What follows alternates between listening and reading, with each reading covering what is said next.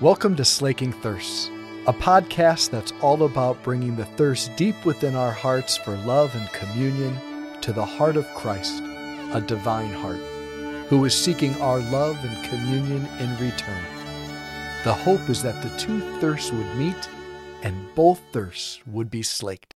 I think that when the bishops of the Second Vatican Council were redesigning the lectionary, 2-year cycle for daily readings, 3-year cycle for Sunday readings, I don't think when they were redesigning the lectionary and the cycle of readings that they had in mind that the readings that they were going to give the church for the day immediately preceding Thanksgiving would be utterly appropriate as we all prepare to gather together with friends and family to celebrate Thanksgiving. They will seize and persecute you.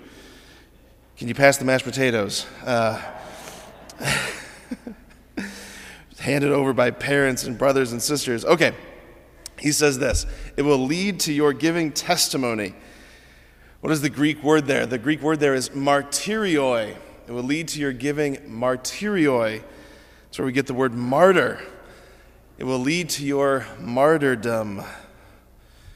Right now, I know some of you are thinking, you're right, Father. This is exactly the perfect reading before Thanksgiving. Thinking about your relatives who are coming. Oh gosh, yeah, okay. Or where you're headed to, doesn't matter.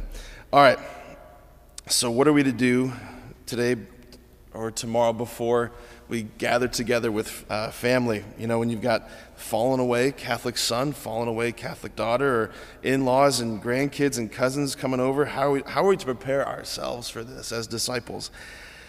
For hard topics that might arise, religious matters, political matters, cultural matters, moral matters, right?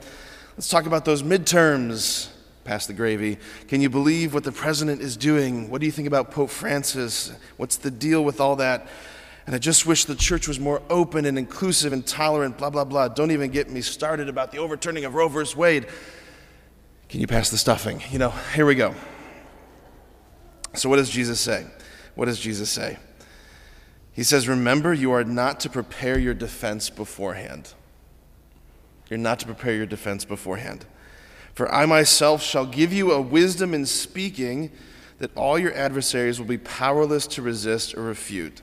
First question, do you really believe this? Like, this was my examination this morning, reading that line again. Like, don't prepare your defense beforehand, Patrick. Okay, yeah. Right? Like, I better read up on these things. I better study up on these things. I want to have my rebuttals ready. He says, don't do that. Do not prepare your defense beforehand. The Lord, the Holy Spirit, will give you a wisdom in speaking. And oftentimes, the wisdom in speaking is not speaking.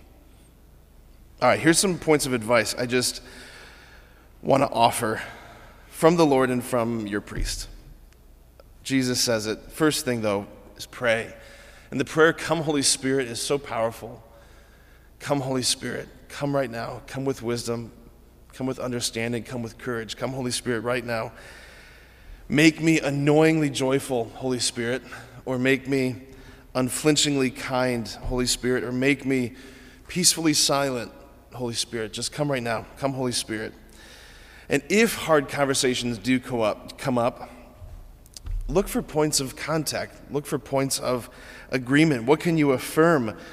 Right? Find the common ground. Like, what's beneath the issue that you can point to and say, I agree with you there. I agree with you there. Third point, smile, please. Pope Francis has said this, that so often Christian evangelizers look like people who've just come back from funerals with pickled faces. I like that when Pope Francis says stuff like that. We have to look joyful. We have to look the part. We have to look like that the gospel has actually affected us. Fourth point, remember that it's a person sitting in front of you whom God loves more than you can imagine.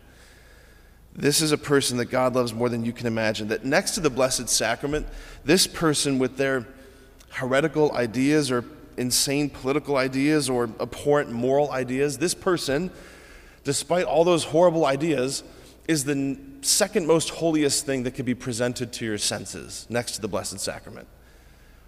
This is a person sitting in front of you whom God loves, who God wants to spend eternity with. So it's not about simply winning an argument, it's about winning persons. And secondly, this is a person with a complex story, a story with past and wounds and trauma that is filled with defense mechanisms, coping mechanisms, all sorts of things that are affecting what he or she is thinking and feeling. It doesn't mean what they're thinking and feeling is right. It just means that people aren't evil. Ideas can be evil. People aren't evil. All right, fifth point, pray some more. Okay, go back to prayer. Sixth point, be willing to play the long game with these people, with friends, with family members who do not agree with what the church has to say about things. Be willing to play the long game, which is to say, like, people rarely convert because of a powerful argument or a powerful syllogism. They convert because they've been consistently loved along the way. So play the long game of love. And good luck. Amen.